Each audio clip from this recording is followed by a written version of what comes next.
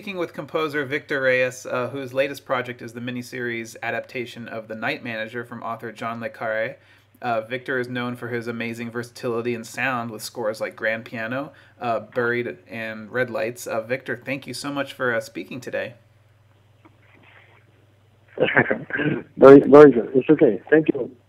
So to start, I'd love to know how you got into music, and at what point did you decide to focus solely on film and television composing? Well, I have studied music since I was a very, very small boy, you know, with the priest, long time ago, back in the 70s. And some guy, oh, this guy has a good ear, maybe he should study music and so on, so on. I was studying since I was a boy, I tell you.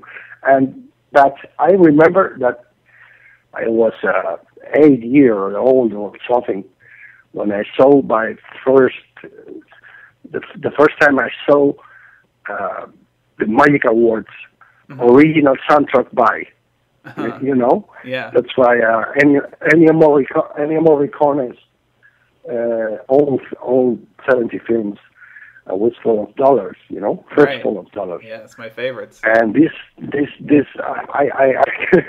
I remember that this Magic Awards, original soundtrack by, I don't know, made something into my mind because I was studying classical music, and with all the music we have, you know, Beethoven, Mozart, Rachmaninoff, all the music that is existing. How is it possible that this guy composed music for this particular film, you know? Right. And I don't know, thinking the mentality of a 8-year-old boy of the 70s, no? And later, yeah, the first time I saw Star Wars, no, oh my God, I don't know. There is a very famous story by John Lennon, an interview in which John Lennon was talking about when he decided to write music, to be a musician, no? Right. And my story is very similar because John Lennon, with all my respect, you know, he talks about when I was a boy, I watched, I went to the theater to see a movie with Elvis Presley, and you see this guy surrounded of pretty girls, you know, in Hawaii singing, and this is a good job. You know, this is a good job. and Lennon then decided to be surrounded by girls, singing and dancing, you know. My story is so similar, but when I saw the Star Wars in the theater, you know, wow! And this guy composing music for this film, this is a good job, something like that, you know. Right. Not as many girls.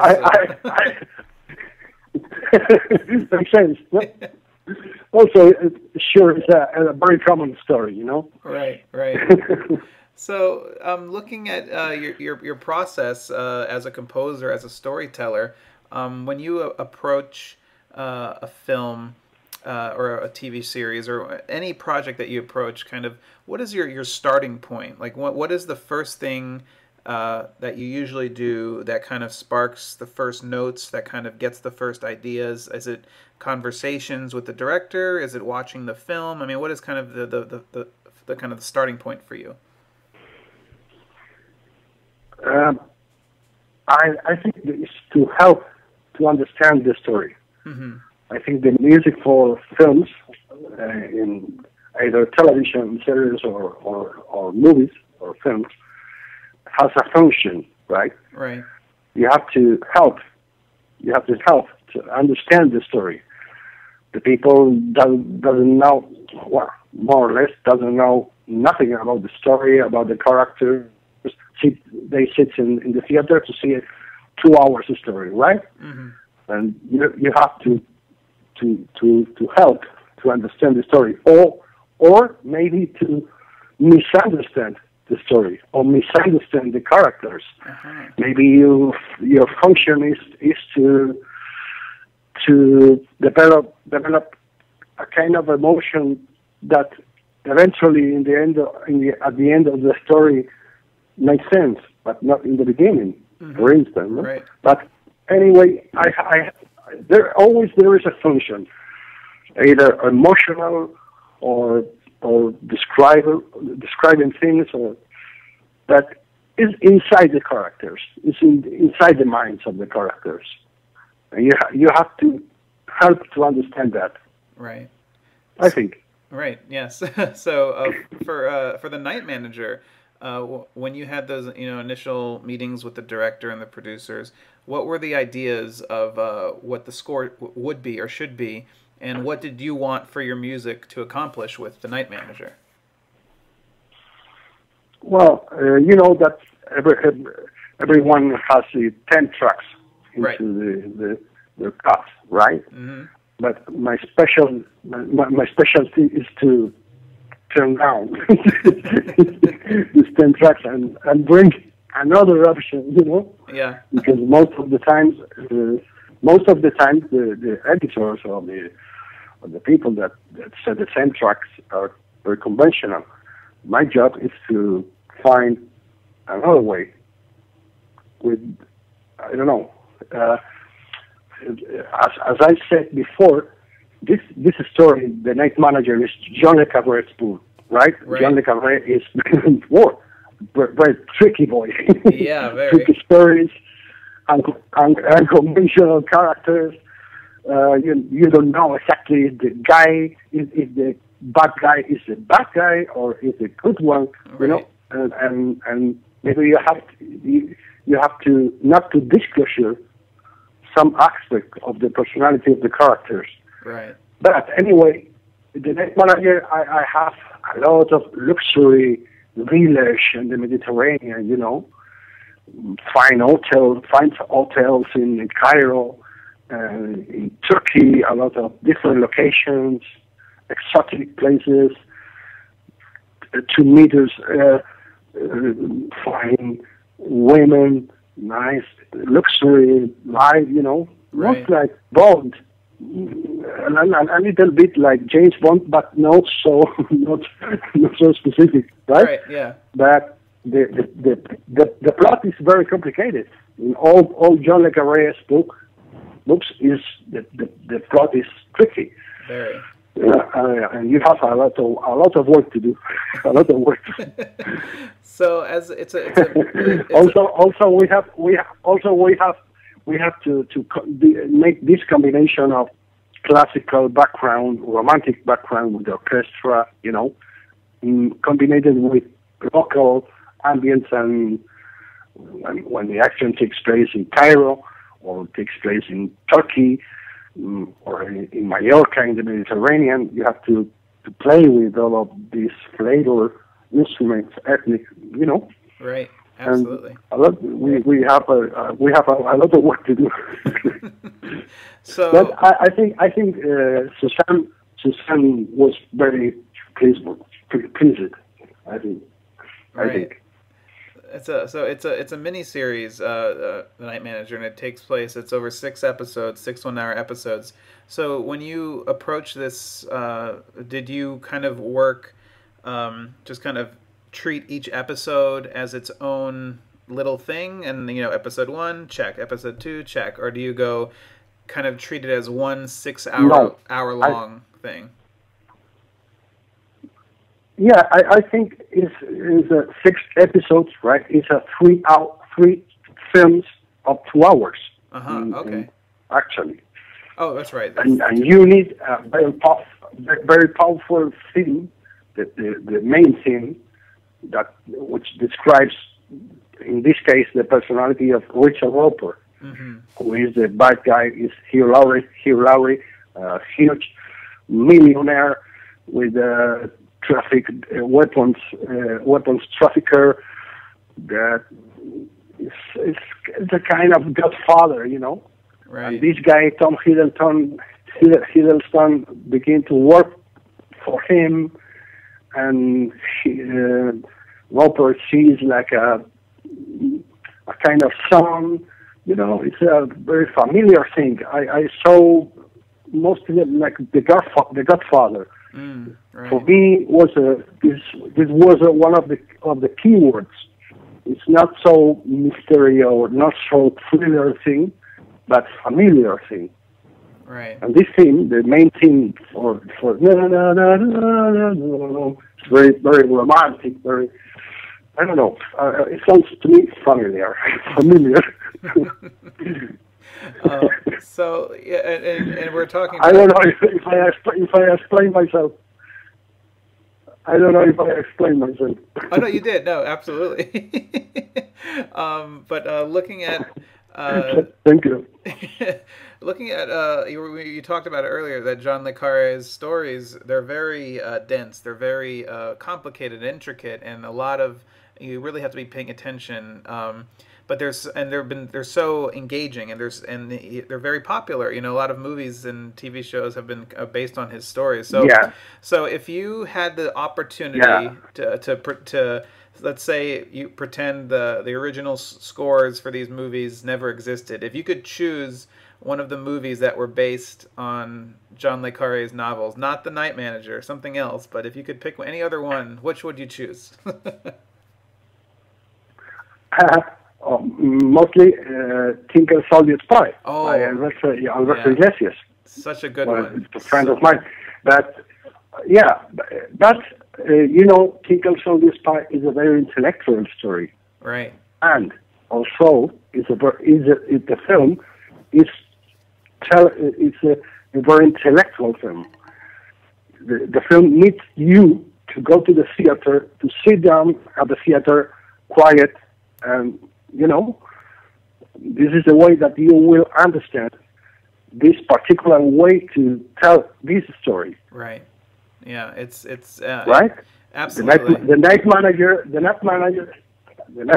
is a popular mass media production for everyone to see, everyone to understand. Mm-hmm. This is different. Yes. Right. Yes. Yeah. Absolutely. And the way to achieve that the audiences pays attention to the story is not be so intellectual, but you have to be. It's not a question to be cheaper or not good music or no. You have to do it well. Right. Because if you don't do the job well, the story doesn't work. Right. Or the music doesn't work with the story. Right. You know what I mean? Absolutely, yes. So Alberto Alberto has the occasion to play a lot with the cello solo, you know, during 2 minutes. Okay, that doesn't work in television. Right. Or maybe it will work, but not for this story.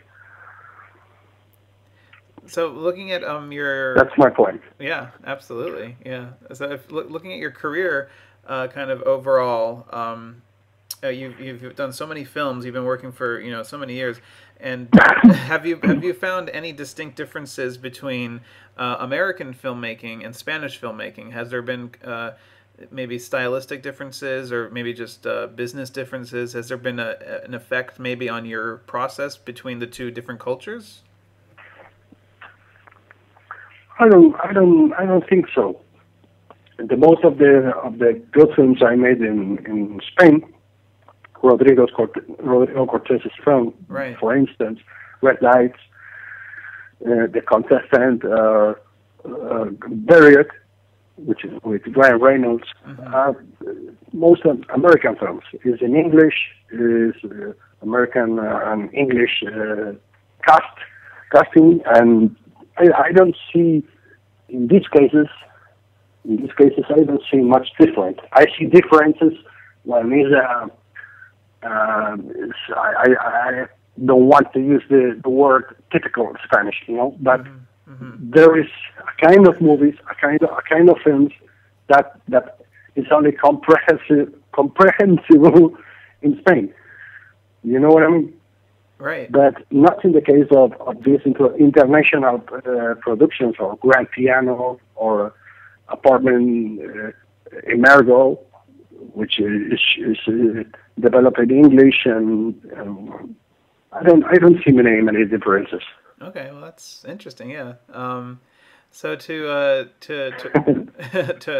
to wrap up, I'd like to ask if you could give, let's say, one tip to, there's a lot of young composers, a lot of young filmmakers. They're trying to get into the business, trying to get their start. If you could give a tip to somebody who's starting out their career in this industry, what would be your one tip?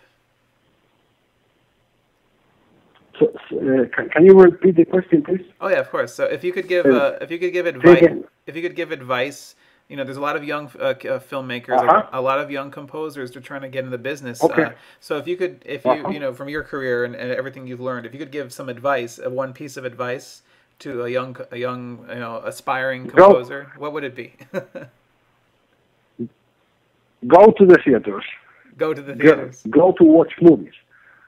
That's a good tip. Go to the theaters, watch a lot of movies and to the DVD, and watch a lot of films. Watch, listen a lot of music, and ask yourself why this particular sequence has music and the previous one doesn't have. Right. There must be a reason. Mm-hmm. There must be a reason. The tricky point in film composing is when the hell you start with the orchestra, because it's intrusive. If you think deeply, an orchestra into a conversation, the two people are into a hotel room, right, speaking, chatting, okay? Mm-hmm. In certain point, in certain second, and no 5 seconds before or 5 seconds after, and not one frame before or one frame after. It's in certain frame, certain second, certain moments of the movie that the orchestra begins to play something. Must be a reason, and this is what you have to ask yourself. Why? That's a question that I am asking myself until today. When I begin to write music for a certain sequence for any film, and why I should start here and now when the guy looks at the girl, or why? There must be a reason, and film composing is to find the reason. Right. Well, do I explain myself? Yeah, that's great advice. Yeah. Watch movies, and listen music. That's my only advice. Well, that's good advice to take to heart, and I definitely am watching and I'm listening, and I definitely encourage everyone else to do so too. But Victor, thank you so much for your time today. It was such a great time chatting with you, and so insightful. I really appreciate it. Thank you. Great.